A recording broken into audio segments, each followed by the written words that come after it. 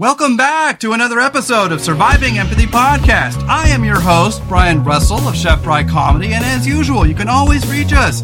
We're on Facebook, we're on Twitter, and we're mostly on Instagram, but we're at Surviving Empathy Podcast or Chef Fry Comedy. And today, ladies and gentlemen, I have my beautiful wife and co-host, Rebecca, and we're going to talk all about the new UAP Congressional hearing. If you're not aware, it's a very exciting time to be a ufologist now, you guys, because we're now getting to a point where our government is starting to be more open-minded and more transparent about the phenomenon of UFOs, or now they're classifying it as UAPs, which stands for Unidentified Aerial Phenomenon. That is the new classification that the government is calling it. And maybe that's their way of trying to ditch the stigma of UFOs and ufology. But at the end of the day, it's a very exciting time, you guys, to be a ufologist. If you believe you have seen these craft in the sky, there are just so much evidence out there, you guys, that I can't even tell you. And even our government is now admitting that, and that's an exciting thing. So we're going to go over the details of what transpired at that hearing. It was about an hour and a half long. They had an open session, and then they had a closed session. We can't really report much on that because it is top secret classified, but we can give you our opinion, both the pros and the cons of what transpired during this unprecedented, really, congressional hearing that hasn't taken place in over 50 years. So if you have a penchant for aliens in Area 51, if you have a penchant for UFOs and UAPs, you are in the right place, my friends. And then we're going to just talk about our analysis of the hearing and our understanding of where we're at in these new exciting times in the UFO field. So grab yourself a drink, get comfortable, put on your tinfoil hat, and let's begin. Welcome back, everybody, to another episode of Surviving Empathy Podcast. I am your host, Brian Russell of Chef Fry Comedy, and today I have my beautiful co-host, my partner in crime. She's the host with the most. Please give it up for Rebecca Russell. Please say hello to the folks. Hi. That was anticlimactic. So, you guys, welcome back to another episode of Surviving Empathy Podcast. Today, ladies and gentlemen, we want to get into the weeds of the big Congressional UAP hearing. So, if you don't know, our U.S. government finally, since 1966, had their first actual UAP. That's the fancy new word for UFO, Unidentified Aerial Phenomenon. It used to be called UFO, which is Unidentified Flying Object, and there might be a small distinction, and we'll get into that. But for the first time in a very long time, our government had an actual hearing. We're talking real Congress, not just, subcommittees. We're talking like actual bigwigs. Were there, Republicans and Democrats, they all got together and they had an open session hearing, and then they had a closed session hearing right afterward that we didn't get to hear, unfortunately. I wish I did, because we'd be the exclusive and we'd be jamming, baby. That's where all the juicy stuff was. That's the juicy stuff, yeah, that's the good tidbits. But we wanted to go into the weeds about this whole thing because it's really exciting news, you guys, because any UFO or UAP enthusiast, we're at a point, you guys, where we're getting sick and tired of the government cover-ups, the lacking of transparency, and for the first time, not only is the government open to destigmatizing the stigma that goes along with reporting a UFO or UAP phenomenon, but they're actually encouraging it for the first time by naval vessels and commercial pilots, and anybody who sees one. It's now becoming destigmatized, where not only do they not want people to be afraid to come forward, but they're actually encouraging it, and that is something else. That is good stuff. It's definitely a step forward, yes. Yeah, so I'm going to start reading. We have a few articles here to kind of keep us on track, but this one comes from Axios, and it's what Congress learned in its first public hearing on UFOs since 1966. Congress held its first public hearing on unidentified flying objects in decades on Tuesday, centering on investigations about reports military encounters with unexplained objects. And it says, by the numbers. A database tracking unidentified object sightings has grown to roughly 400 reports. Sightings are frequent and are continuing, witnesses say. The hearing follows a U.S. government report on UAPs.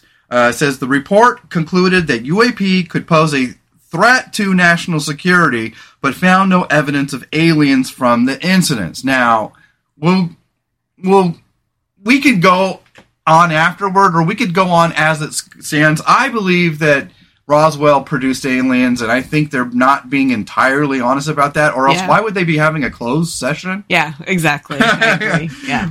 But, whatever. But we're going to challenge some of this evidence as we talk about it. And then it says here, the last hearing on UFOs was in 1966 when then Republican House Minority Leader Gerald Ford held 2 hearings regarding reported sightings in Michigan and other parts of the country earlier that year.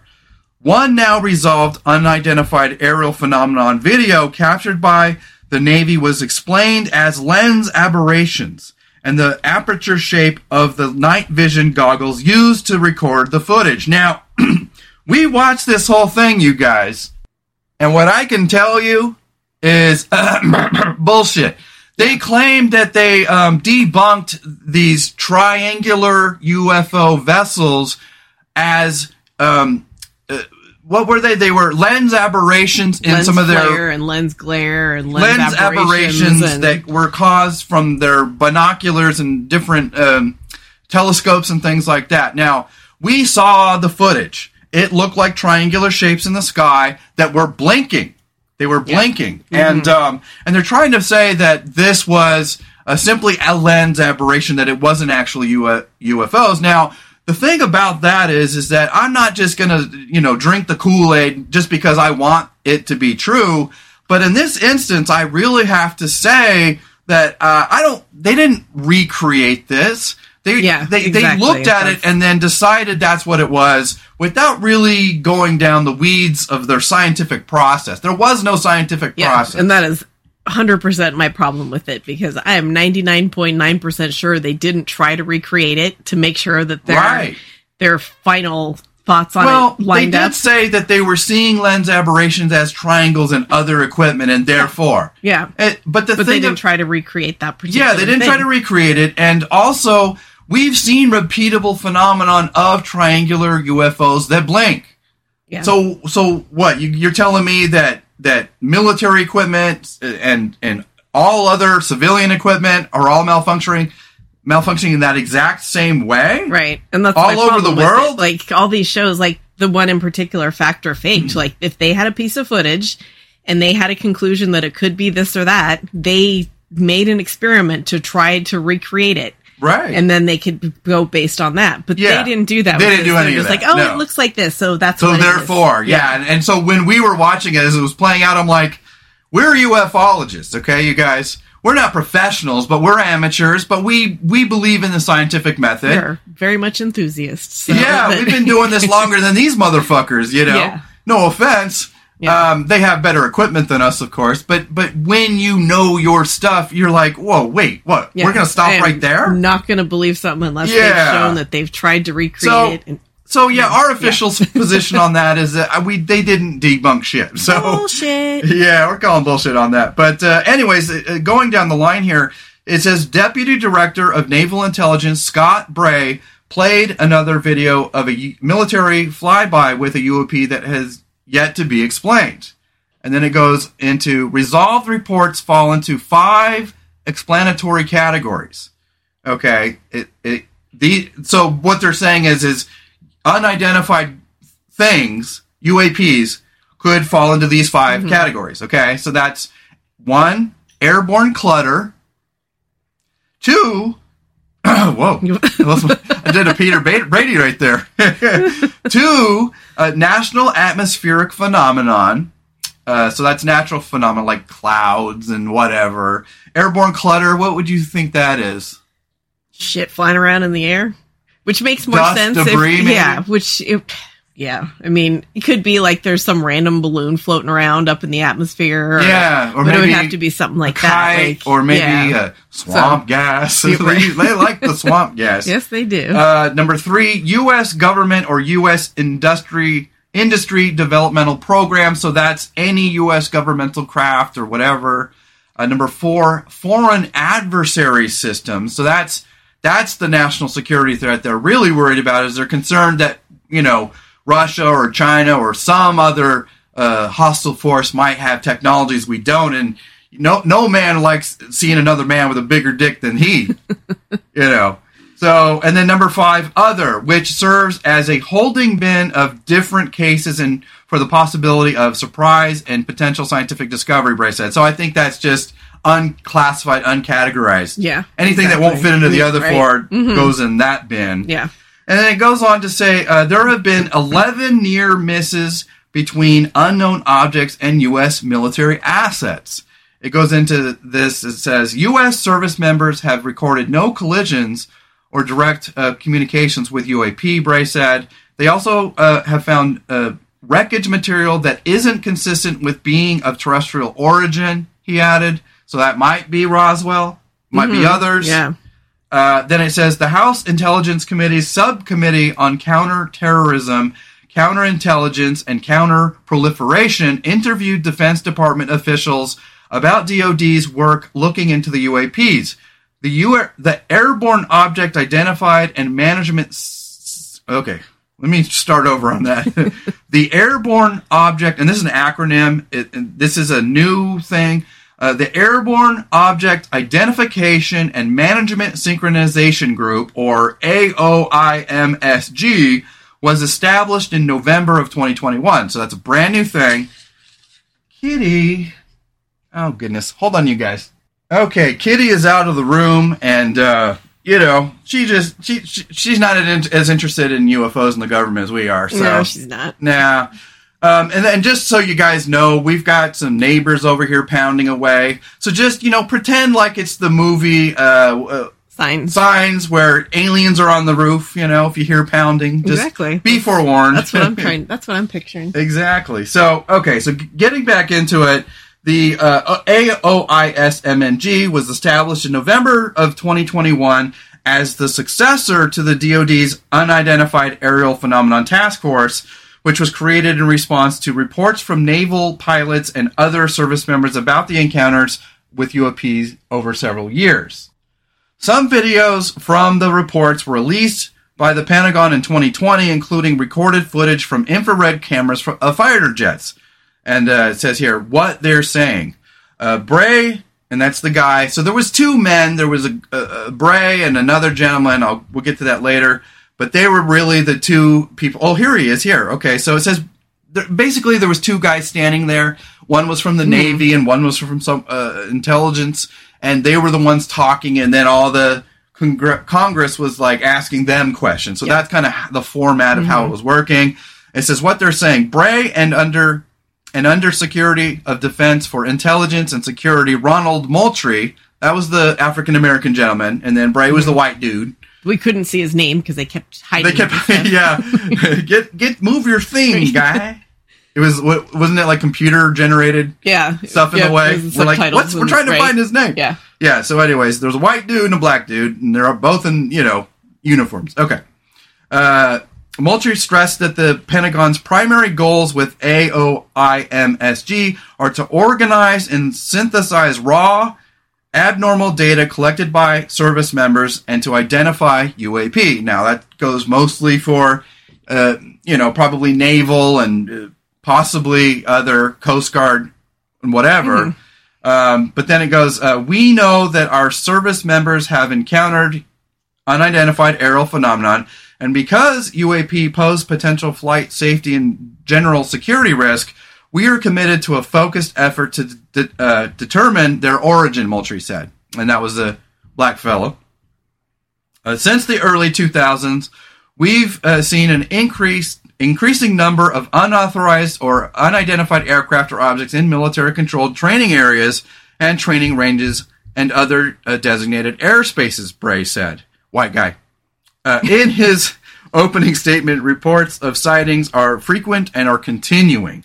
The Pentagon attributes the frequency of sightings to the increased presence of commercial drones near military sites and better sensor equipment detecting debris, such as Mylar balloons and military airspace, Bray said. The frequency could also be attributed to the AOIMSG. Oh, that just rolls off the tongue, doesn't it? Yeah. Great acronym. Standardizing reporting. Okay, the frequency could also be attributed to AOIMSG, standardizing reporting procedures for Navy and Air Force service members, and the Pentagon recently encouraging service member to report anything abnormal while at sea or in flight. See, now that I believe, because it very well could be that the frequency hasn't gone up, but people are being encouraged to come forward and report it now. So before, you'd see something and you would just not talk about it. You'd look at your not co-pilot. Even commercial pilots really wanted to talk about it. You'd look at your co-pilot and just make a little look, and that would be it. Like, you would not, because you'd be shunned, or you'd be demoted, or you would be, you might lose your career. Yeah. You might lose rank. You might lose credibility. So, and there was a very big lacking of transparency in the government from way back. And even when Roswell was happening and all that stuff at Wright-Patterson is a base in Ohio. Which, I don't know if I've mentioned this before, but, I mean, I've said it to you, but on the show. Yeah. My grandfather was in the Air Force, and he was based out of Wright-Patterson for the whole last part of his career. And we didn't have a very good relationship just because they lived on the other side of the country, and we couldn't afford to see them, and they wouldn't come see us. But I didn't know about any of this stuff. Like, I just wish Makes he was you wonder here what he now, might have known. and I could ask him questions. And well, you said he was fairly high up, fairly wealthy man. Maybe he was paid off. Maybe he knew about UFOs and he was paid off. That's who where knows? That's where he got his crunch money. Possibly. But man, I wish he was here and I could ask him some questions. It would be fascinating, wouldn't it? Yeah. Okay, so Rebecca, you have some information there that you want to share. So that's pretty much that whole Axios article, and I want you have a little bit different angle to it. So go ahead and speak on that a little. Okay, this article that you sent me was in The Conversation, and the really interesting part was said the current hearings are the result of a stipulation attached to a 2020 COVID-19 relief bill, which required U.S. intelligence agencies to produce a report on UAPs within 180 days. Wow. So it was really interesting that they tacked that onto that.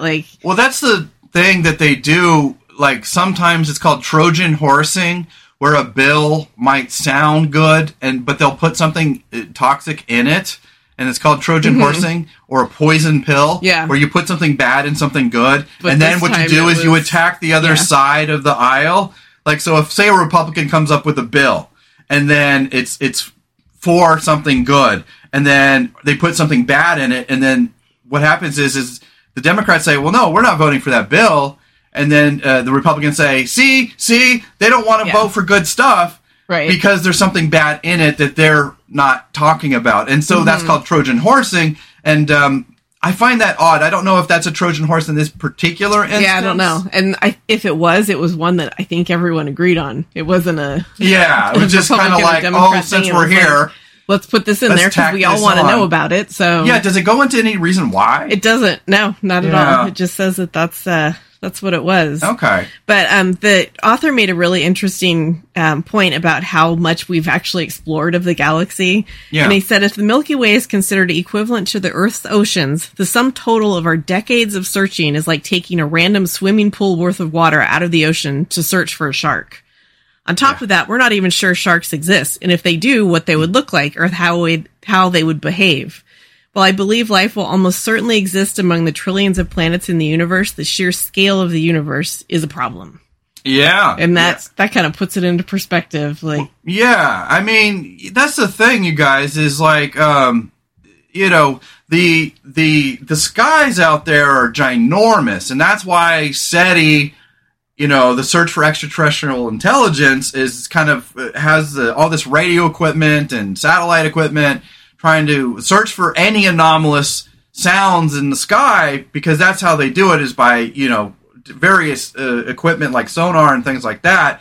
Anytime they get a transmission that doesn't sound like space debris or just natural space, they're like, what's this? And then they can then decode that. That's the thing is like, that's why the Drake's equation, that whole equation that talks about the statistical probability of being life on other planets is so, profound, because when you do the math exponentially, you find that there has to be life on other planets, given what we know about the observable space we can see. Yeah, exactly. And this guy goes on to talk about like how everything's so far away and the amount of time it would take for information to get to us and this and that. But the thing is that this whole article and his opinions about that, it's based on the technology that we have. Right. And that's the thing. If there's life on other planets that are getting here somehow, they are so far technologically advanced and they know so much more than we do. That's why we give up a lot of times on deciding on what's real, because if they're coming from hundreds of millions of light years away, that means you're talking 100 million years at the speed of light. Mm-hmm. Which our physics were like, no, that and that's just the can't problem. happen. It's our physics and our limited knowledge. That's why we're starting to understand that perhaps there are shortcuts or loopholes or, time-space portals or wormholes that allow us to get shortcuts, or there's an alternate dimension that we can travel in that bypasses space and time. Yeah. And that's why I think, like, this guy's saying, based on all that, I'm going to conclude that aliens haven't visited us yet. But that's just, I think that's so limited. Like, based on what we know, nothing could have happened. Well, so is there anything else on that article worth talking about? Not really. It's just him talking about how, because of what we don't know, like, so they're talking about the odds of a plane crash is 1 in a million. Mm-hmm. That begs the question, do we think an alien spacecraft that can travel for thousands of years across interstellar distances is more robust and better designed than our planes? Let's say it 100 times better, which means the chance of a crash is 1 in 100 million. So to end up with alien wreckage stashed away at Area 51, we would need 100 million visits from alien spacecraft. That would be 2,739 visits from aliens per day, every day for the past 100 years. So there we go again with those statistics. Right. But the thing about statistics is that statistical probabilities don't account for the times when things do happen. Yeah, and it's based on what we know. It's in a vacuum in the sense that real life isn't being accounted for based on evidence or based on any real living situation. Mm-hmm. It's just statistical probability based on certain factors that we decide. Exactly. What about factors we don't understand? That's exactly it. We can't take into account things that we don't know. Well, and watching this whole thing play out, because there's really not all that much to report, you guys. At the end of the day, what we got from this whole thing, because the hearing was about, I'd say, what was it, hour and a half? Yeah. Maybe hour and a half, Yeah, and it was interesting, and there was a lot of banter back and forth between Bray and Moultier and the Congress, talking about stuff, and then a lot of times they say, oh, we'll reserve that for the closed hearing. Yeah. My takeaway was, at least, our government is at a point where they want to destigmatize the reporting of UAPs because it could pose a threat to national security if it's extraterrestrial in origin, it's a security risk. Mm-hmm. If it's technologies from an enemy country, that also would pose a very big risk. Yeah, exactly. And so at least we're at a point now where our government is going to be open-minded about reporting, and people will no longer be punished, or their reputations will no longer be put in jeopardy based on the fact that they saw something unusual. And that's progress. That's definitely progress. But let me give you my big but. Bureaucratic progress. Well, that's the thing about bureaucracy, is that bureaucracy is not only slow. I always like to attribute it that the government and bureaucracy is like a very large ship, in that it's very slow to turn, it's very slow to stop, and it's very slow to go. And but it is progress, but it's slow going because bureaucracies take time, because they have to test and retest and get permission from 100 committees. You got to go up all these chains of command. But that was my takeaway. I want to talk about our opinions about it for a little bit. My opinion is that, Rebecca and I have been reading and thinking and talking about UFOs since the 80s, really, but more, but since the 90s, I mean, I've been a fan ever since I saw a UFO way back in, 1992 or whatever it was. I'm not even sure of the year, but it was the early 90s, and there was a lot of TV shows about it, and since then, we've gotten a lot more evidence because of the fact that we're finally destigmatizing the stigma of UFO phenomenon, UAP phenomenon, as well as possible alien encounters. And the big takeaway that I got was I was relieved to see that our government is opening its mind to the possibility of things. But I also realized that as a ufologist myself, they are woefully behind us in terms of what they understand. Mm-hmm. Yeah. Like, it felt to me like I was watching a UFO show from 1986. I was like, oh my God, that's all our government knows or is willing to say? Yeah. Like, the way they talk about it, the way they talk about the process, the way, what they're willing to say and what they're willing to admit is so woefully thin that at the end of the day, I can only assume that our government, they may know stuff we don't know and they're not telling, I'm sure. Of course they do, yeah. And I don't think we're ever going to get full transparency, but at least we're getting rid of the stigma of reports so that these threats can be assessed. And that's good. Yeah, that's pretty much my takeaway from it, too. At least it's taking away the stigma, which means there will be more things that we can see. And just because they did release the Project Blue Book stuff, we got to see those new videos that we hadn't been able to see before. So I think the biggest part of it is that we'll be able to see videos we would normally not have seen. Yeah. But I'm not going to count on them for giving us any information or finding out new things. Well, that's the thing, is that the government is your last-ditch effort to find credible information, because the government, whether you like your Democrats or Republicans or not, they are not going to just start giving... Listen, you guys, the dissemination of truth, the dissemination of news, the dissemination of facts matriculates down from a source, right? So by the time a reporter gets it, or by the time it gets to an internet site or anywhere, you have to realize it's been filtered by all these people, all these professionals who may or may not have ulterior motives to suppress evidence. And so by the time, that's why I'm not big into the news. While I do try to stay up on news, you got to realize, you guys, that by the time the news reaches the mouths of the Washington Post or any news source, it has been filtered and edited 100 times.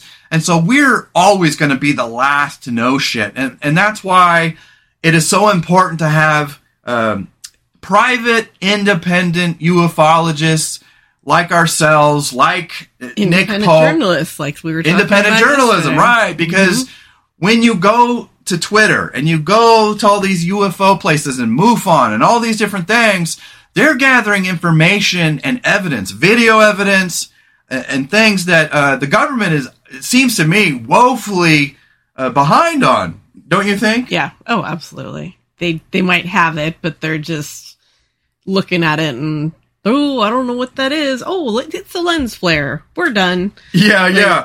And they were all asking really smart, thoughtful questions, trying to sound so composed.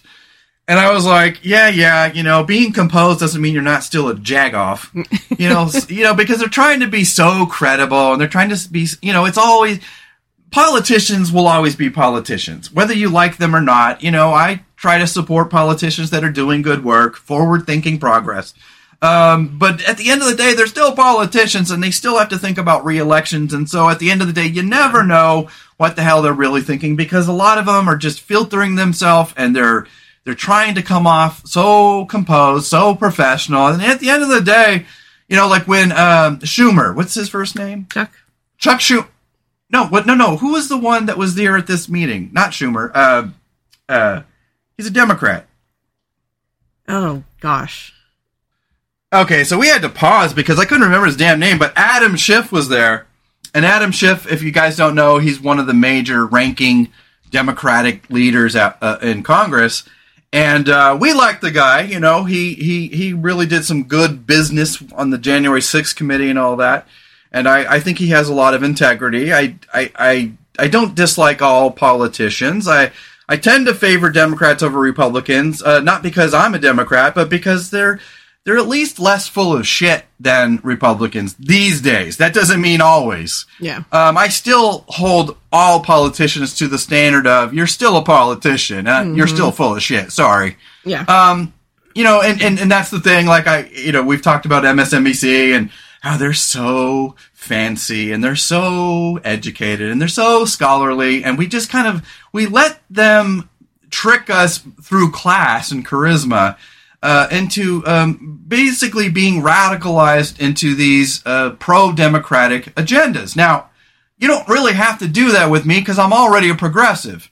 If there's going to be overlap between any party, it's probably going to be with the Democrats more than Republicans because Republicans are trying to bring shit backwards while the Democrats are at least trying to take care of growing the middle class. That's what we care about. So there's overlap. It's not because we're Democrats. We are not Democrats. We are independent progressives. There's a difference. Yes. But that being said, I wanted to bring up Adam Schiff because he was asking a lot of thoughtful questions in his composed intellectual style. Mm-hmm. And I was like, okay, good questions. And they would answer them. But it just, through that course of questioning, you realize, holy shit, and I know I said it before, but I could not fucking believe how woefully ill-prepared our government is. If there were UFOs or aliens, holy shit, we would get our asses kicked. Yeah. It kind of reminds me of the MCU where Iron Man said, we are woefully ill-prepared. Once we understood that there are other beings out there, we are woefully ill-prepared to handle a threat. Yeah, absolutely. And that's why the Avengers were created and all that. Right. Now, we don't have Avengers, The only little tiny piece of comfort is that there were closed sessions. So yeah. There's more stuff that they know that's more top secret, which they know more than they're telling us, obviously. Well, so hopefully of course. they're a little more prepared than they're telling us. And they probably want to go into the weeds of all the different things, but yeah, watching those back and forth, I was just like, ugh, why do I feel like I'm in a time capsule? I was so excited when I heard about it, and then we watched it, and it was just like, man. There wasn't much to say. There was not much to say What at all. Yeah. I'm getting is that they want to be more transparent, the government, the U.S. Navy, and all the U.S. militaries are going to empathize and believe soldiers and what Marines, what are they called? Marines, soldiers. We were soldiers. That was the Army, so... Whatever. Seamen. They're going to believe naval officers. They're going to believe all these people without it affecting their career or screwing up, no punishment. Yeah, and so that's good, Mm-hmm. But yeah, it did feel, though, like we were in our infancy in terms of actual intelligence. Mm-hmm. And we don't know what went on in those briefings and the closed-door sessions. But you want to speculate on that for a little bit? Because the only thing I'm thinking is like, they admitted that there have been over 400 observable, provable instances of UAPs. And you guys, I mean, we watch a lot of paranormal stuff. And I myself saw 2 glowing red football-shaped orbs in the sky that looked exactly like UFOs. And they flew all the way across the horizon for a good 1.5 to 3 minutes. And there was just no denying that was not a lens flare. That was not the sun. Those were fucking crafts. Yeah. Way up. Way outside of our stratosphere. Up higher than our planes fly. Yeah. And I just knew it. They were tiny by our eye, but I would imagine those craft to be at least 50 feet long. Yeah. They looked tiny to our eyes, but they were almost in space. So high, yeah. Yeah, exactly. And I was just impressed what I saw, and so that put me on a lifelong mission of trying to figure out the unexplained. Bigfoot, cryptids, ghosts, everything, and that's why we offer as empaths, as intuitives, not only have we researched a lot and have a scientific grounding, but also we have that sort of intuitiveness that allows us to know when people are full of shit. And so, did I think they were full of shit? No, not necessarily, but they were definitely holding back. Oh, yeah. Definitely. Yeah. And so this would be a perfect time to bring up this other article I have from space.com. And this kind of goes into the shortcomings of the congressional hearing, because there was a lot of shortcomings. There's a lot, yeah, there wasn't much there. So it was woefully short. Yeah, so let me read this. It says, what's next for UFO studies after landmark congressional hearings? And then it says, today's May 17th, and that's when it took place, May 17th of 2022 was when the congressional hearing happened. But it said Tuesday's May 17th event was the first open congressional hearing about UFOs in more than 50 years. And it goes into this, and it says it has drawn mixed reviews. Eagerly awaited by many, it was the first open congressional hearing of UFOs, or UAP, as they've recently been rebranded in more than half a century. So now that's the difference, you guys, I think, is that UFOs are unidentified flying objects. Our government is now calling them UAP, so we'll probably end up going and starting to call it that from now on, because the government, it recognizes as such. I think UFOs has more of a stigma that they're trying to avoid. Yeah, and it more sounds like it's an actual craft, because it's flying objects rather than aerial phenomenon that could be anything. Well, in the air. Unidentified flying object only specifies that it is unidentified, that it's flying, that it's in the air, and that it's an object. UAP is unidentified aerial phenomenon, which I think has a little bit broader scope. Yeah, definitely does. You know what I mean? So. And then you have those 5 categories that I talked about. So that would be the difference, I think. But anyways, let's get into this. So it says, eagerly awaited by many, it was the first open congressional hearing on UFOs, or UAPs, as they've recently been rebranded in more than half a century. Congressman Andre Carson, Democrat from Indiana, chairman of the House Intelligence, Counterterrorism, Counterintelligence, and Counterproliferation Subcommittee, kicked off Tuesday's hearing by noting that more than 50 years ago, the U.S. government ended Project Blue Book, an effort to catalog and understand sightings of objects in the air that they could not immediately be explained. For more than 20 years, that project has treated unidentified anomalies in our airspace as national security threat to be monitored and investigated, Carson said. And then it goes in here, it says, out of the shadows. In 2017, it was revealed for the first time, Carson said, that the U.S. Department of Defense had quietly restarted a similar organization tracking what we now call UAP. And last year, he added, Congress rewrote the charter for that organization, which is now called the Airborne Object Identification and Management. That's that AOIMSG. So now they've renamed and reclassified that group. And it says, today we will bring that organization out of the shadows.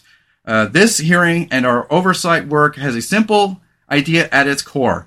Unidentified aerial phenomena are a potential national security threat, and they need to be treated that way.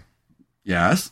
UAP reports that they've been around for decades, and yet we haven't had any orderly way for them to be reported without stigma and to be investigated, Adam Schiff said, the chairman of the House Permanent Select Committee on Intelligence. That needs to change. UAP reports needed to be understood as a national security matter, and that message needs to go out across the whole of the government. When we spot something, this is a quote now, when we spot something we don't understand or can't identify in our airspace, it's the job of those we entrust with our national security to investigate and report back, he said. The hearing featured 2 witnesses, Ronald Moultrie and Pentagon Scott Bray. Okay, going down. And then it says here, now it goes into the shortcomings. It was short on specifics. I didn't expect much from those hearings, and I was not disappointed, said Robert Schaefer, a leading skeptical investigator of UFOs. It was long on posturing and promises, but very short on specifics. Yeah. Schaefer said that there was much talk about sensors and databases during the hearing, but the evidence they trotted out was ridiculous in the extreme. Indeed, the object in what was tagged Video 1 2021 was so insignificant and difficult to see that had it had to be played over and over again before the object was even seen. That was that one that was tiny. And they're like, and they couldn't get it to slow down because it was a video. That took up like 15 minutes of the damn hearing trying to like stop this one frame. Little zip across video. The screen, right? Yeah. And so it said, was so insignificant and difficult to see that it had to be played over and over again before the object was even seen. When finally it was caught in a freeze frame, it was just a tiny round object with no details, he said. And that's probably a Tic Tac. Mm-hmm. Very likely this was just a balloon that the aircraft flew past at a high rate of speed, Schaefer said. Now, he's a skeptic. Mm-hmm. Who knows? Yeah. They show this as some of their best evidence, and we are not supposed to laugh. And then it says wild goose chase. Schaefer also spotlighted another video from the hearing that showed triangular-shaped objects as seen through a night vision device. It is reassuring that they seem to understand that the objects themselves were not necessarily triangle-shaped. This is an artifact of the camera system, he said.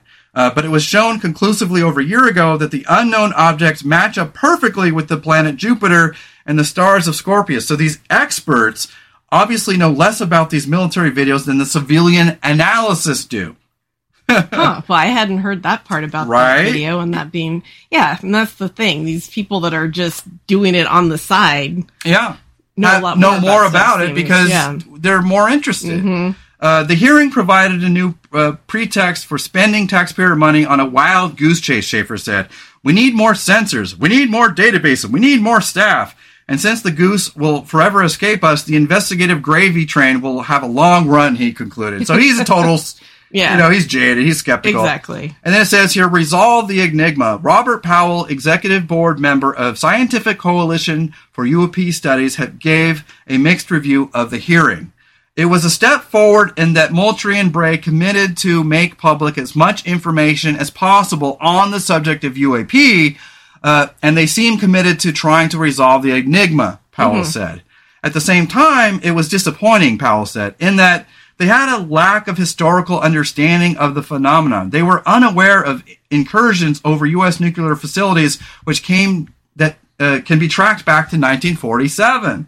And we've talked about that. I mean, I'm kind of wondering if they think that we're all so stupid we've never heard about that, and that's the stuff they save for the closed record. hearings. So that might be the kind of things they saved for the closed hearings, even though we all know about it. Well, right. We're from where Vandenberg Air Force Base, and we've seen UFOs shoot a laser beam at the tip of a rocket to somehow manipulate it to either get rid of its potency or to do something.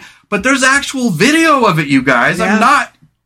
I'm not kidding here. That was a very interesting And video, so that's the thing, is that anybody who's deep into this knows way more than the government officials because it's a labor of love. Right, exactly. And their thing probably is, they probably did talk about that, but because it's nuclear facilities, the public can't hear it. So that's all their... That's probably all the closed session stuff was, but it's all stuff that everybody knows. Well, anyway. And I understand the need for sensitivity because you don't want the government... You don't want people to get scared if there's a threat. You don't want people to know how woefully unprepared we are. So you kind of, anything that has to do with too much detail, they use under the closed session. But let me continue here. Okay, so going on.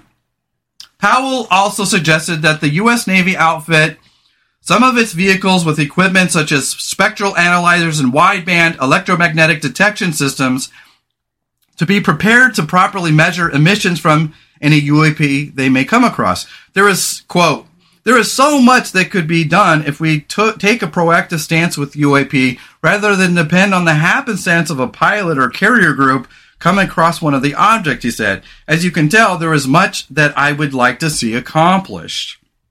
And then it goes on, where do we go from here?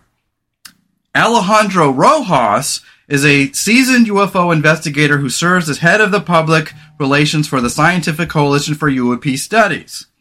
Rojas said he hopes that the UAP issue will be taken more seriously as a result of Tuesday's hearing. Quote, everyone from the members asking questions to the witnesses seemed to be taking the issue very seriously, Rojas said. Hopefully this will help alleviate the stigma that has hampered serious investigation on the issue. And I agree. Mm-hmm. Bray and Moultrie also implied AIMSOG, that's that will reach out to civilian research groups. Hopefully that happens so we can help close the large educational gap that was demonstrated at the hearing. Boom! There you go. That's it. The educational gap. That's what I mean. They felt woefully lacking in detail, because even of us. Yeah, well, because that's not what they've been focused on in these actual civilian groups. That is their focus, and it has been for decades, so they know their shit. So they've got all this information if we can mix these two groups and share information. I mean, if they start getting with these private research groups and these privately funded campaigns, they're gonna catch up to speed and be on the same train as we're all on, because we've been doing this for real. Exactly. Yeah. And then the article goes on, wanted, best possible data. Quote, UAP are most likely a mixed bag. Many may have mundane explanations, says astronomer Avi Loeb, head of Harvard's Galileo Project, a systematic scientific search for evidence of extraterrestrial technological artifacts, and author of the recent book Extraterrestrial from Mariner Books. From a scientific perspective, it makes most sense to focus effort on developing new instrumentation and monitoring objects in a quest for the best possible data, Loeb told Space.com. Instead of relying on pilots, the government could use ground-based instruments of higher quality than available in fighter jets, or analyze the best satellite data in its possession.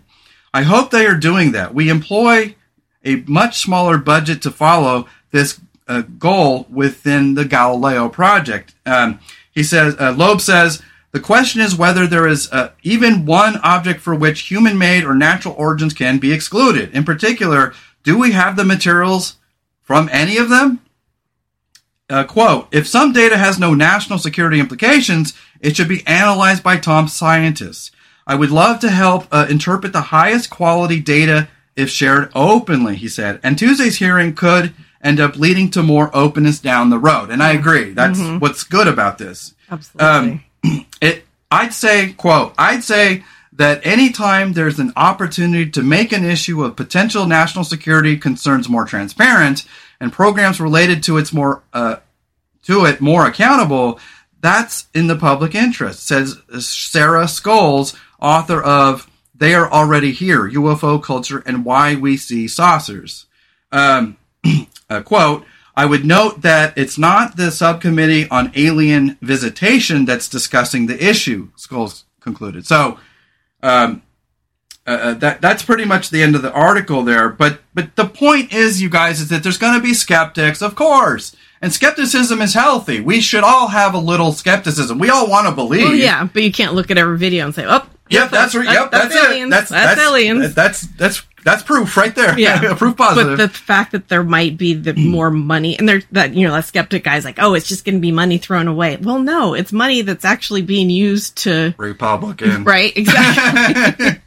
Used to they have no problem spending millions of dollars on the National Rifle Association, but God forbid we figure out more about the space and our technologies around us. Yeah, so I think that is the very good part that came out of this, is that there is going to be more funding, there is going to be more transparency, there's going to be more cooperation. Well, and it does seem that we're finally at a place where hopefully the government will admit what it knows and what it doesn't know, will destigmatize anybody who wants to come out, and then increase technologies, and also, yes, create a worldwide database from private sector research as well as government research, and maybe they can get together and actually start funding the Galileo project and different things like that, so that we can actually have better instrumentation, more money, and then come up with real answers. Because, I mean, listen, you guys, put this in perspective for a second. We are talking about over 400. Now, I know just in my lifetime, I've personally seen more than 400 videos on aliens or UFO or UAPs. Yeah, with myself, we watched, definitely. One person. Oh, yeah. Right? And yes, I'm a freak about it. I love this stuff. Do I believe in UFOs? Yes, I am a hard believer in UAP phenomenon because I've seen it with my own eyes. Now, that does not necessarily make us 100% on the whole alien thing, although then the only other explanation is that they're cosmological beings or cosmological anomalies that we weren't previously privy to. Yeah. Or, worst case scenario, advanced technologies from another country that's not us, in which case we always shit our brick. We always shit a brick when we're afraid that somebody might have a bigger weapon than us. And so, yeah, I mean, the implications are huge here. Not only in collecting data, not only in, standardizing research, standardizing observation and data collection, but also, hopefully, starting a global network, governmental and private sector, so we can all get together and work, put our heads together and solve this together, because the more brains you got on a single issue, the more you figure out. Absolutely. More resources equals more better results. Yeah, and the release of the Project Blue Book stuff, because, that TikTok video that everybody knows about now, it was only just released within, the last couple 2 of years ago, or whatever, and the video was taken 20 years ago. Right. So if that 20 years could have been spent with people talking to these pilots who are now going on interviews and shows and things, it could have been, investigated and studied more. And now that's the good thing about this. And that's why I wanted to read that last article, because there were skeptics and then there was private believers, researchers, who were like, holy shit, the government is living in black and white and we're in 4K color here. What in the fuck is going on? Right. But yes, we are now privy to the fact that, okay, we're destigmatizing the phenomenon. And we are getting to a point now where at least the government is open-minded to it. Hopefully that will bring about at least better transparency, probably not full transparency, but at least better transparency, or at least the destigmatization of reporting the event. So now service people aren't going to have to feel scared when they come out to report these things. That's good. Yeah, absolutely. But it does make you laugh at just how we are talking about cavemen trying to fight, Godzilla here with a stick. We are so woefully ill prepared in understanding this that it's almost laughable, because like you said, those naval that's the most recent evidence we have that came out in 2019, I think. And that was actually that came out because of Tom DeLonge. Yeah. If you guys know, Tom DeLonge he's in that band Blink-182. Yeah. Not the drummer. Not the drummer. No, that's Travis. He's the lead singer. Yeah, he was the singer. And that's Travis Barker. Yeah. I don't know how I know that, but yes, because I'm also a metalhead at heart. But so it is exciting. But yes, it's funny to me that in the year 2022, we're just now getting into the point where our government is starting to prepare itself for the actuality of these events. It's crazy to me. Publicly. Because, yeah, which kind of brings me to the two guys that I want to talk about that claim that they've worked for the government for years and years and years. So the first one Hold on. So let me set that up. Okay, so you guys, we watch a lot of UFO stuff. The latest documentary was on Showtime. It was called UFO. And there's a bunch of shit out there now where I think a lot of the UFO shows are all sort of piggybacking off of each other's information, because like I said, the more information, the more prepared we can be. And yes, there is a guy that came out of the woodwork of, first there was Bob Lazar. Bob Lazar was a guy who claimed to work for Area 51, and he talked to Joe Rogan on his podcast, and he got a lot of views, and he's still getting a lot of views and book deals and junk. And then you've got Dr. Stephen Greer, who is he's just a doctor who happens to love UFO shit, and he's gotten famous in it because he's pushed and prodded, and he's getting a lot of good results. And so he's done a lot of his own personal investigations, and he's interviewed some of these people you're going to mention. But I wanted to say that, yes, somebody came out of the woodwork who claims to have worked for the government at a very high level. And now I take it over to you. Talk about those folks, please. So the first guy, Richard Doty, D-O-T-Y, he's a retired special agent with the U.S. Air Force Office of Special Investigations. Yeah. And he worked in counterintelligence. Yes, and if you guys, anybody who's into it like us will understand that he's the counterintelligence guy, so you don't know what to fucking believe with this dude. Yeah, exactly. So basically, like, one of his stories is that there were some people that saw UFOs, and they were in actuality United States-made craft that had been reverse engineered from alien craft. Right. He was sent out to tell them no, that it was an actual UFO, because they didn't want it known that the United States had the technology that they were reverse engineering. Yeah. So he was actually in this one case, he was telling someone it is a UFO. Just so they wouldn't know that it was not something technology, that we didn't have greater technology. But Russia wouldn't know that we have greater technology. Exactly. Right. But his claim is that the thing that he saw had been reverse engineered from an actual alien craft. Yeah, so he just goes into these stories, like he's got so much detail about going into these underground things, and he's seen bodies, and he's seen all these reports. And that was the interview that we watched with Dr. Stephen Greer, and that's why I mentioned it. Right. So it's so fascinating. Like, you don't know what to believe, because his job was to make you believe something that wasn't liar, true. He's so a professional liar. Do you believe? But the amount of detail, either he is a fantastic storyteller that can just dream up. He might be a straight up narcissistic sociopath, or he's telling the truth. But that just brings into the light that there are people working on this shit in the government. And maybe these two that were in the hearings don't even know about it. It could be so secret that it's not even, it's above their pay grade. Absolutely. But there is stuff going on that is actively investigating stuff. But this is the type of detail that the public would never know. Well, that's why it's a very exciting time right now to be in this phenomenon, because not only are we getting more evidence, not only are we getting the cooperation of the government and all these agencies, but there are people who claim to work for Area 51. And there's another guy who claims that he's a independent journalist. Do you remember his name, hon? Let me look it up. Okay.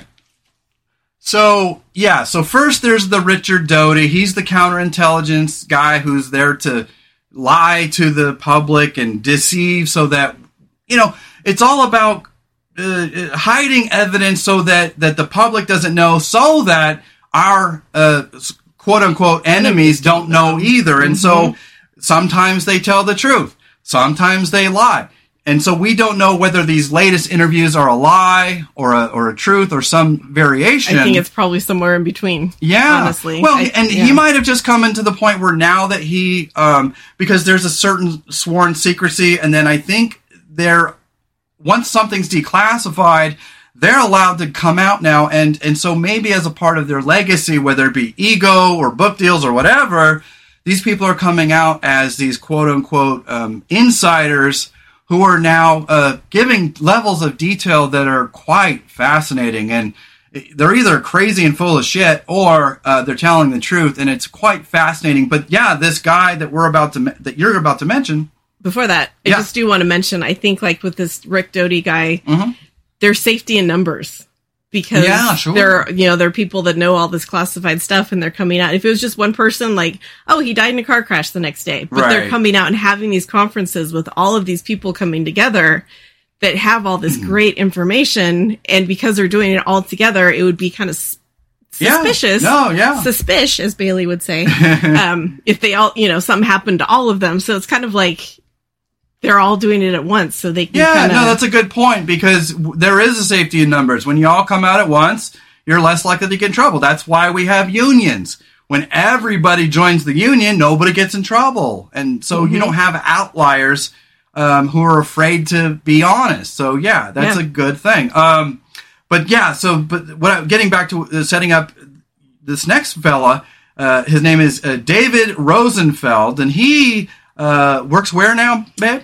He's with a group called the Utah UFO Hunters. Yeah, and he claims that he's kind of a on the scenes, in the trenches type of independent journalist who is now telling us, the public, that there is a very good likelihood that Area 52 now exists in Utah. Mm-hmm. So go ahead on that. Yeah, well, he's actually taken people to this area. I don't remember if it was actually they showed it on a map or they kept the route secret. They don't want people. Yeah, they didn't show specific geography. I don't think. Because it's kind of like Area 51 in that he filmed areas and it's completely covered with barbed wire fences and cameras and signs saying no trespassing. Yeah, we saw this, you guys, on an episode of, what's that one with Ben Hansen? Ben Hansen's is UFO Files. Yeah, UFO Files, you guys. If you love everything ghost and weird, just get Discovery Plus. It's fucking treasure trove.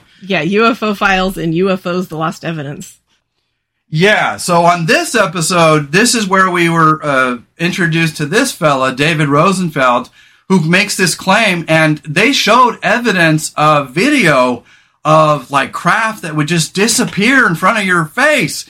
They're looking from long range like telescopes and such that are recording, and you would see a craft on the ground and then just disappear like it was going into an invisible building or something.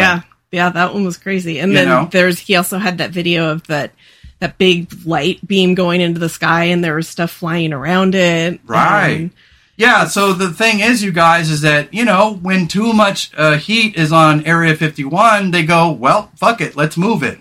And that could be exactly what's happening, or some variation, as maybe they're doing both places or whatever. Yeah, and it's the type of place that if you get too close to certain areas, like men they'll shoot in you. SUVs will come out with guns and tell you to leave. They're very serious, and they won't. That kind of reminds me of how a couple years ago there was that kind of Million Man March where everybody was saying, "Oh, they can't shoot us all," and then I was wondering if it was going to happen, but it kind of did. There was a whole bunch of people that gathered and just nothing came of it. But they didn't storm the gates. No, but that's what was happening. Is they said safety in numbers. If we all get together, we'll storm the gates, and they can't shoot us all. And they wouldn't, because it'd be televised. Exactly. But nothing ever really came of that. But it was cute and funny. But do you have any information on that Rosenfeld fella?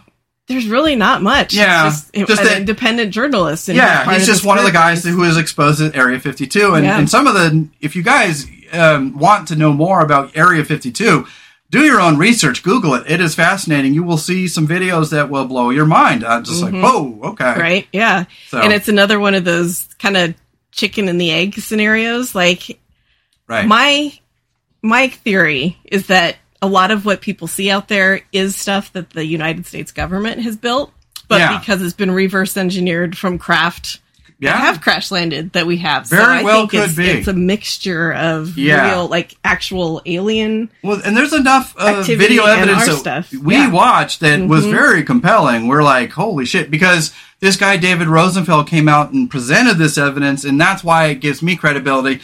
Not because he couldn't be hoaxing, he could.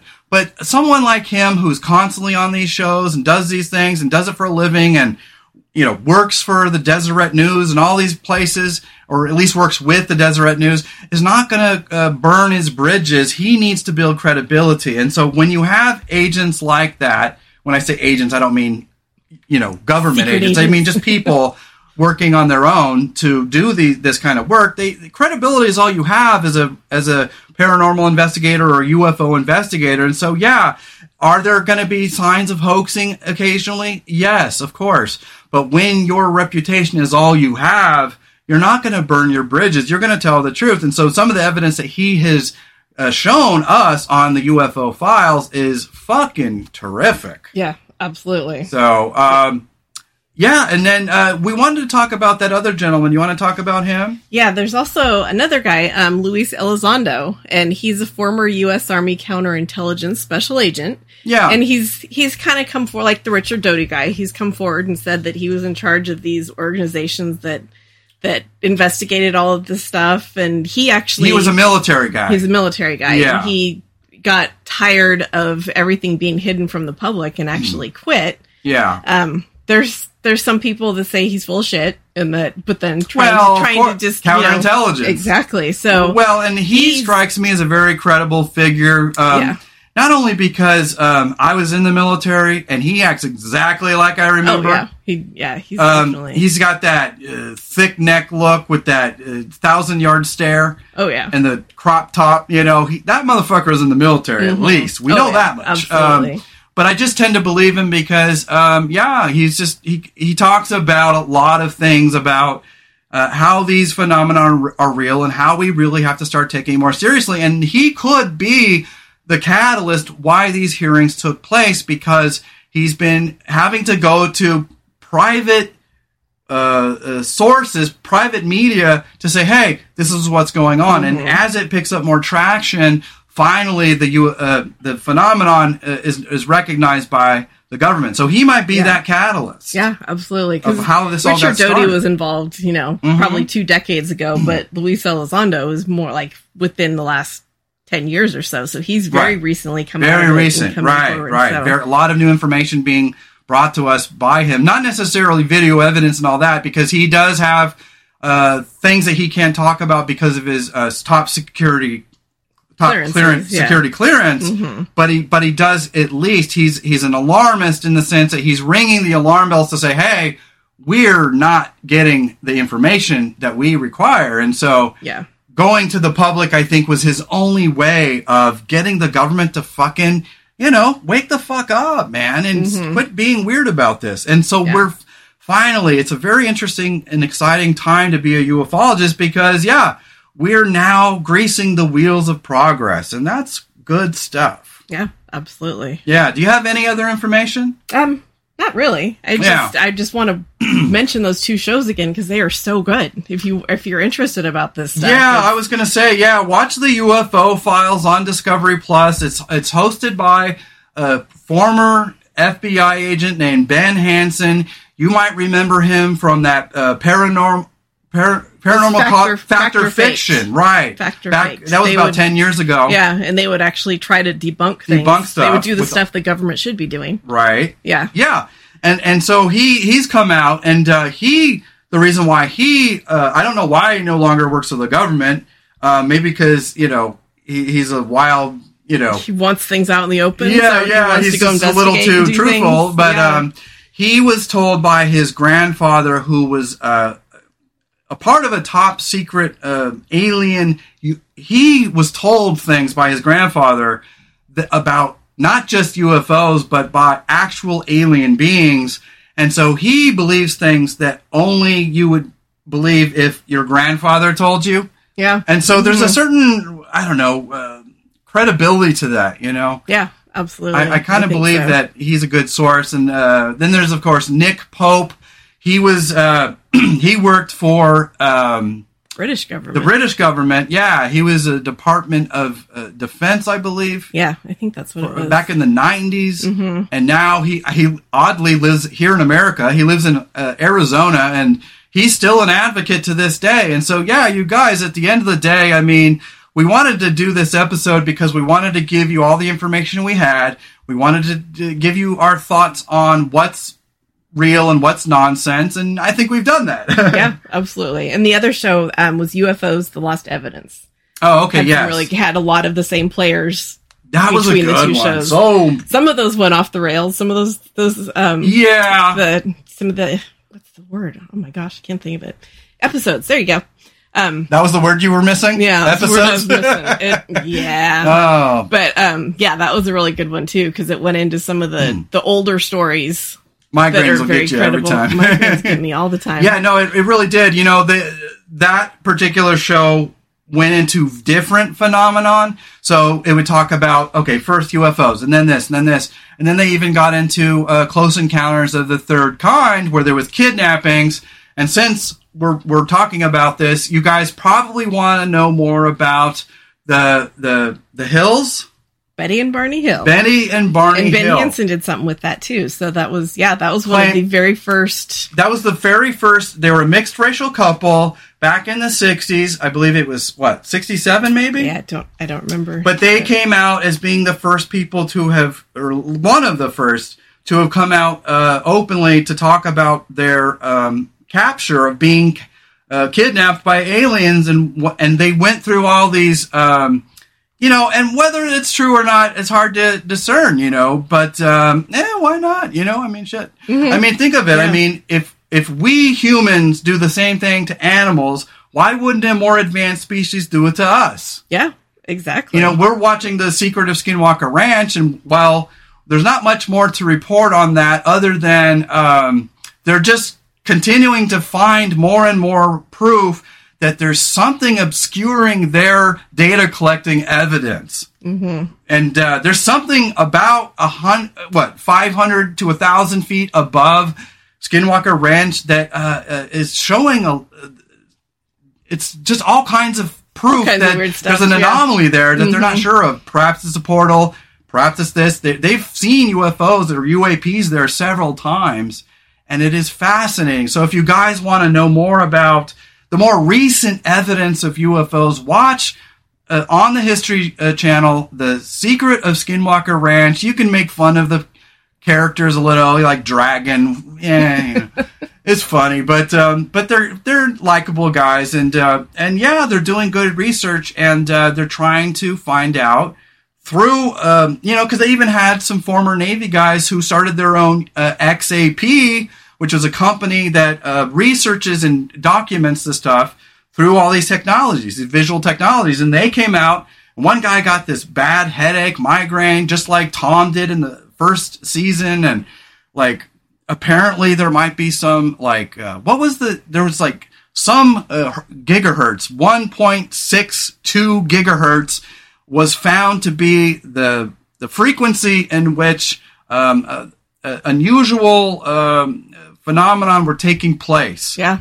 And that we're not, they're theorizing that there's some, whether alien or foreign phenomenon above the ranch that is doing weird things to their instrumentation, any of the data collection that they're trying to find. And so, yeah, you guys, at the end of the day, I know how outrageous some of this can sound, but what if there are portals? And maybe that's how they're getting into us in some interdimensional portal or some time-space wormhole, and they just pop out, and that's why we don't see them coming through our satellite technologies, because they're not coming physically, they're coming through some other means. And why they seem to appear and then just disappear sometimes. Right.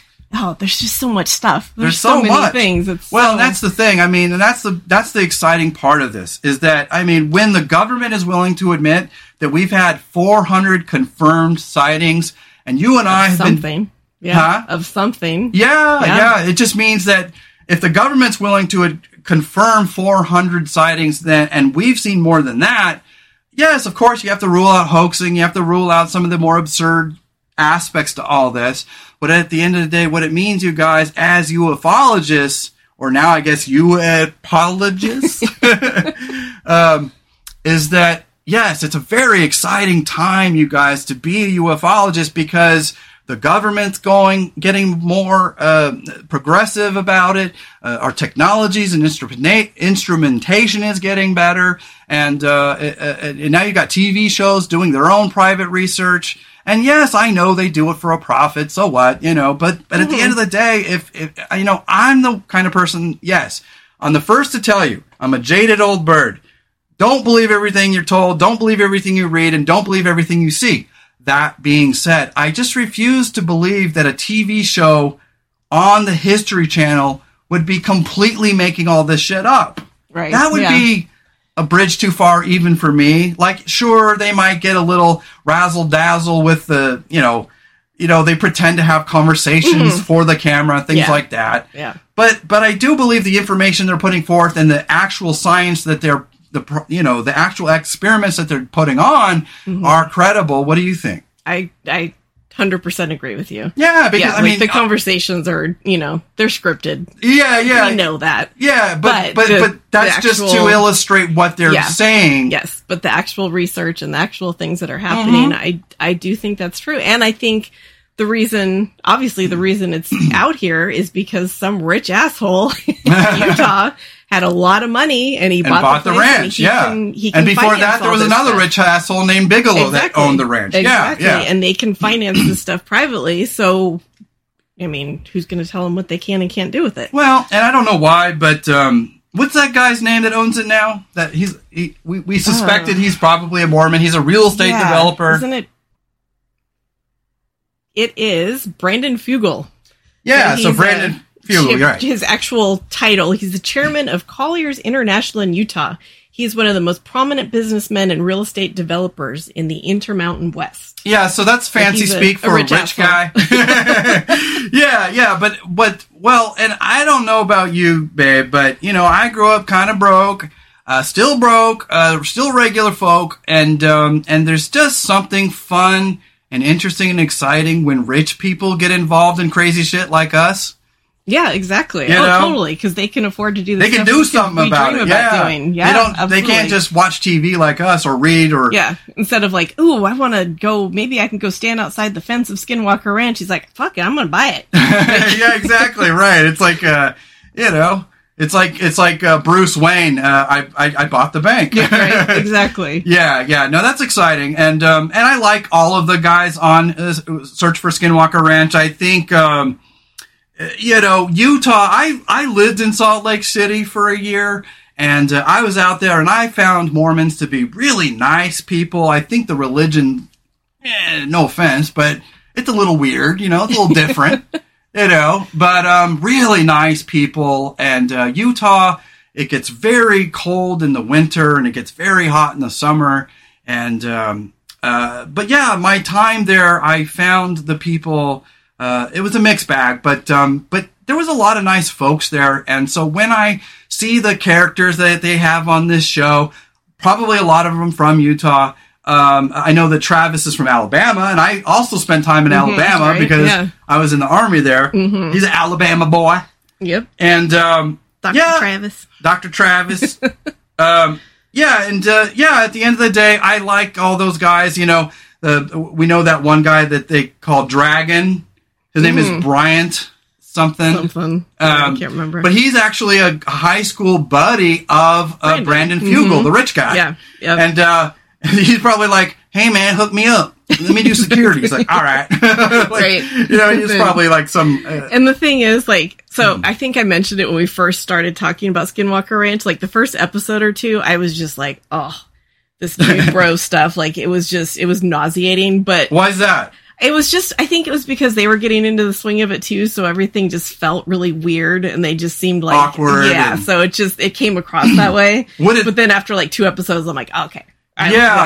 We've talked about that, where the Secret of Skinwalker Ranch, they're finding their footing, and the guys felt very sort of stiff and kind of wooden, and perhaps maybe a little conservative, and we're like, I don't know. Right. But then as time went on, you really start to like everybody. I do, and like regardless of politics, regardless of upbringing, and that's what we're all about, is give people a chance. Don't be swayed by this filter that we always put up, this wall we put up. Some people are really good people out there, and it makes you feel like the world's a good place. Yeah, as far as Bryant / Dragon. The fact that they call him Dragon, it's just, I roll my eyes every time, but it's so funny. And he, like, at first I thought he was kind of a dick, but he's just a sincere dummy, I think. And like when he says stuff on the show, you can tell like they're trying to give him lines to sound smart and like get in the mix of it and keep him involved. And it's just, it's heartwarming now. It's cute. Like exactly. And then that other bearded redhead dude is the other security guy. Yeah. And that's just it, you guys. I mean, the Secret of Skinwalker Ranch,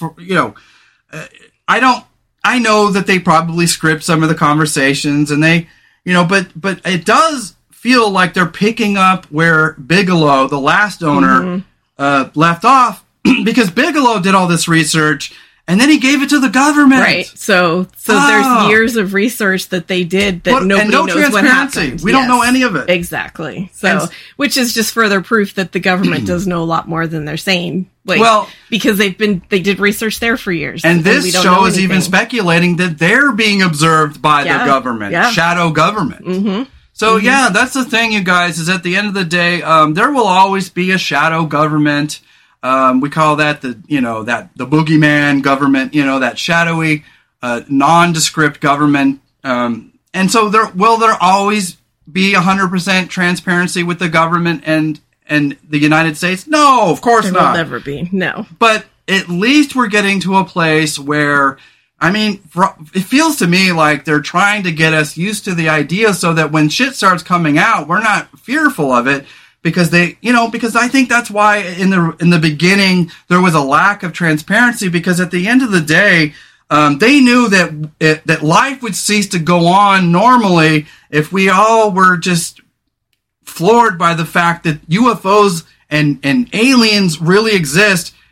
I think, they're afraid of not only of our revolt, but they're afraid of the systems collapsing because we stopped going to our jobs and all right. this havoc I'm might just waiting ensue. for the aliens. Fuck my work. Yeah, exactly. I ain't going back. I got better things to look at now. I almost said the name. I'm trying to keep the name out of this. What name? My work.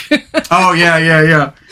No, you guys, at the end of the day, it's all fascinating stuff. And, but yeah, I feel like we're finally at a place where the government is starting to get more progressive about all this, more honest, more transparent. That's a good thing. But yeah, they've got a lot of catching up to do. So that's where we're going from here, I think, is at the end of the day, we who know more than the government are going to be watching for accountability. Mm-hmm. We're going to be watching to see where they go in the future. And yeah, I speculate that technologies will get better, that they'll start sharing information with private organizations back and forth, and that we'll create this database and network and better technologies so that we can all pitch in and find out the truth about this phenomenon. Because at the end of the day, that's the thing that's most mind-blowing. The big takeaway here, you guys, is that this phenomenon is even proven by our government. That is exciting. Mm-hmm. Yeah. They're not saying it's alien, but it's there. But right. Yeah, exactly. Yeah. So, that's pretty good. It's good that there's going to be hopefully communication between private sector and government. And I like the fact that there is so much technology now that the private sector has. Yeah. That people with money can do things that are actually valid and scientific. And well, yeah, and maybe this will also give some more free advertising to these private systems so that they get more money, so that they get more funding. Perhaps as they, receive more, they'll receive more grants, maybe they'll receive more funding, or maybe just because this has more transparency, everybody involved will get paid for their work and have more money for their technologies to get better at their craft. Yeah, absolutely. Exciting stuff. It is. Yeah. Absolutely. I'm excited to see what comes out of everything. Yeah, me too. And that's what you guys should be looking out for at this point. Is the government going to do all the things that we speculate? Are they going to work with private sector? Are they going to be accountable and transparent? Are they going to better their technologies and databases? That's what you guys as observers should be looking out for. Hold your government accountable, you guys. That's what activism is all about. It's not about being radical. It's not about taking sides. Although, yes, do I like everything that my political opposite does and says? No. But do I want to be a part of that fucking daily outrage machine just so that I vote Democrat? No, fuck that. I'm going to vote Democrat anyways until the Republican Party learns their lesson and quit pandering to the rich. I will always have to vote Democrat. It's not that I don't want to. I would love to see a two-party system turn into a several-party system so that there's nuance. I don't want to vote for Democrats, and I don't want to vote for Republicans either, but you end up, kind of pinching your nose and voting D just because it's better than the other. And that's not how we should do our system. It's crazy. Yeah, I know. But that just reminded me of to bring Popcorn Planet into it when Kim was on there, because she's in Canada. And she's like, when we have elections, we've got 10 different parties and people to choose from, and it's not, you've got actual variety, and you don't have to be stuck with one place or another. I sincerely believe, because I have a friend. He's a fellow podcaster, and he's always trying to get people to go into this certain party. Go be a part of the People's Party. The People's Party. And while that sounds terrific, I'm like, how big are you? A couple hundred. Like, couple, handful of weirdos. And that's fine. You got to start somewhere. But until our system demonetizes the two-party platform, because that's what happens. is the Democratic Party and the Republican Party get all the money, all the donations, all of the kitty of money, where the smaller platforms don't get a voice. And so until we start acknowledging the nuance in between red versus blue, conservative versus liberal, you guys, I mean, at the end of the day, I don't give Republicans a hard time because they're my political rival. I give them a hard time because they're not helping the poor people and the middle class anymore. That's why. At the end of the day, when they do good, I say good on you, sir. Yeah, and that's what I liked about the congressional hearings on the UAP stuff, is that it was Republicans, Democrats coming together because this is something that everybody's fascinated with. If we can all agree on something, that builds bridges. Exactly. And it's exciting, and it's interesting, and it's weird, and it's fascinating. Yeah. So if we can somehow extend that agreement out into other areas of the political spectrum, we are going to start getting more done. And that's the problem right now, is the two-party system is always at a stalemate. Nothing gets done. And who suffers? They don't fucking suffer. We, the people, suffer. So that's why we have to advocate for our rights, Yeah, 100%. Anyways, so you got any final last thoughts, babe, about the whole UFO, UAP congressional hearing? Not really. I mean, I could talk about this shit all day. There's so many stories and so many people. We can make this a 3-hour episode. I'm good. No. But no, like I said before, I'm just glad that it's finally, as little as it is, as little as they gave us, it's something. And it's a start. Right. And it's something an exciting, to add on to fun, everything else cool that's start out there. Yep. Yeah.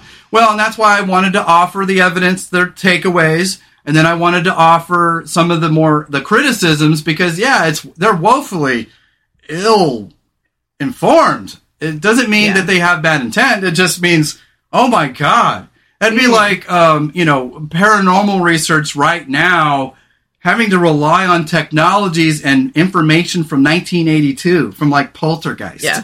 Although it's kind of reassuring to know that they know a lot more than they're telling us. Well, so there's a lot going on behind the scenes. So they're not as dumb as they're they're not dumb. No, I don't think those two guys that were the lead speakers were not ill-informed. No. But the representatives and their questions, you could tell they were woefully uninformed. Well, yeah. Well, they're busy being politicians. Well, exactly. Busy doing this. That's not their mainstay, right? Right? Yeah, right. Exactly. So at least it's out there, and it's people are starting to finally feel like they can be public about fascination with stuff and questions. And I love the fact that this is not a Republican versus Democratic thing. This is a Republicans are just as fascinated as Democrats and vice versa. And if that ain't a fucking starting point for building bridges, I don't know what is. Yep, and it's UFOs. So that's right. I mean UAPs. Yeah, UAP. Yeah, yeah. So that's the takeaway. It's a good start, and it's fun, and it's a good thing. And so just keep looking out, you guys. We will continue to inform you as things develop. That is our job as journalists.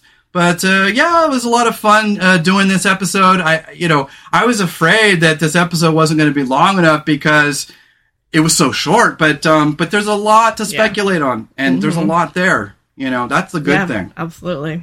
The more information we have, the more results we can determine. And I really do feel like in the paranormal field, as well as the UFO field, that finally we're getting transparency and evidence. And I would say, I don't know for sure, but I would say that there are probably more than 50% of people believe in UFOs and believe in ghosts now.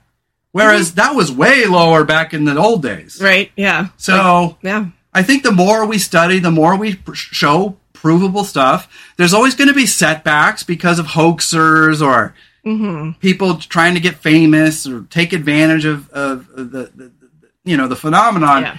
And there's going to be CGI artists and people putting out fake shit. So we have to always be leery of that. But at the end of the day, I do feel that the evidence is great enough and repeatable enough to believe that ghosts exist, that cryptids exist, at least some, Bigfoot, possibly Mothman, and that, UFOs definitely exist, which definitely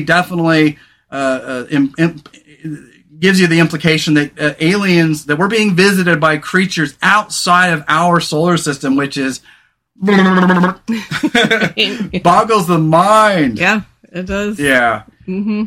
Anything else, babe? Nah. All right. Just watch those shows and yeah. You want to say those shows one last time? Yes, they were UFOs. Sorry, I was away from the microphone. UFOs, The Lost Evidence. Yes. And then UFO Files. And those are both on really Discovery Plus, right? Yeah. Yes. Yeah. Mm-hmm. And that's what we do is we learn of a lot of new phenomenon, and then we just we research it, and if it's credible, we'll do a show on it. If it's not, we kind of hold it. We don't ever poo-poo it, but we just hold it for a better time. And we might do a show on the less believable cryptids, because you can't do an entire show on things where there's not a lot of proof. And so I think I want to do one where we do one on the Menahui and all these lesser known critters, and see what we can dig up.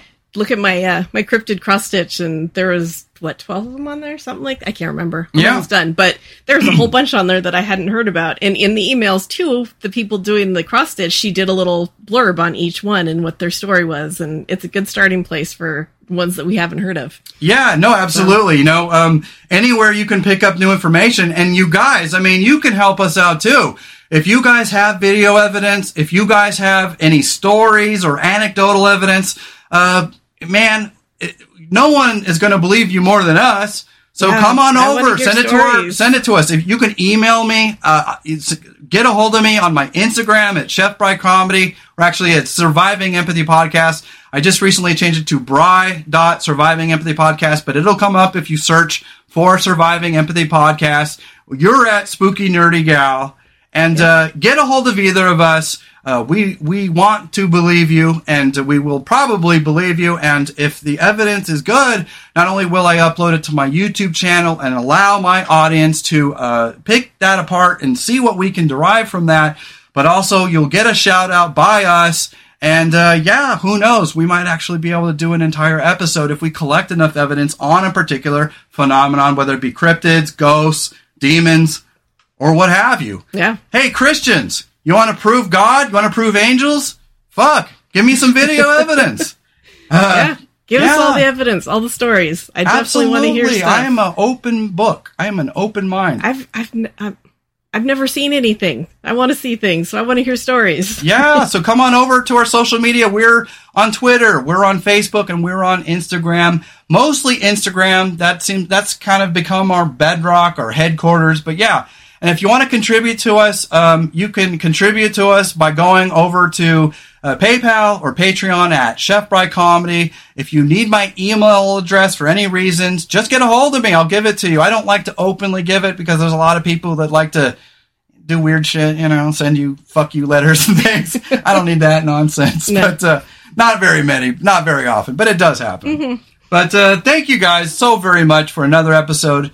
We love this stuff, and if you're here listening to this, you probably do too. So yeah, help us be a part of our empath tribe. This is a community that's trying to support regular people, trying to support everybody who just doesn't feel like life is fair, who's not getting a fair shake at life. We are here to be supporters of good mental health, robust living, and the truth. We want to know the truth. And so at the end of the day, we're mild-mannered believers. We try to remain skeptical where necessary, but we feel like we're a growing brand that's going to do a lot of good work, and we could use your help, not only financially, but also give us some video evidence. Give us your stories. I want to hear of new evidence. There's that new evidence of, what was it called? The Brown Mountain Lights? Yeah. That was interesting. Yeah, so there's a lot of new stuff that you just don't hear of until you hear of it. And you're like, okay. So I want to do more research on that, because the Brown Mountain Lights, could be UFO phenomenon, could be something else. So yeah, keep watching those shows. Keep watching and get a hold of us, please. Yes. So thank you guys so very much. That's 2 for this week. We will be back next week. And then I'm going on a great big old vacation, y'all. Maybe a month, maybe 6 weeks, maybe 2 months. Probably not. But at least 3 to 4 weeks. This guy needs a break. I'm building up my YouTube channel during that time, and that's where we're gonna do paranormal review videos. That'll be a lot of fun, and then you can see our ugly mugs. I mean, our beautiful mugs. Speak for yourself. I know, right? Hey, that's why do you think I cover it with hair? Anyways, thanks so much, babe. Good work. Yeah, it was fun. Yeah, it was. Thanks, you guys. Have a good day. Bye. Bye-bye.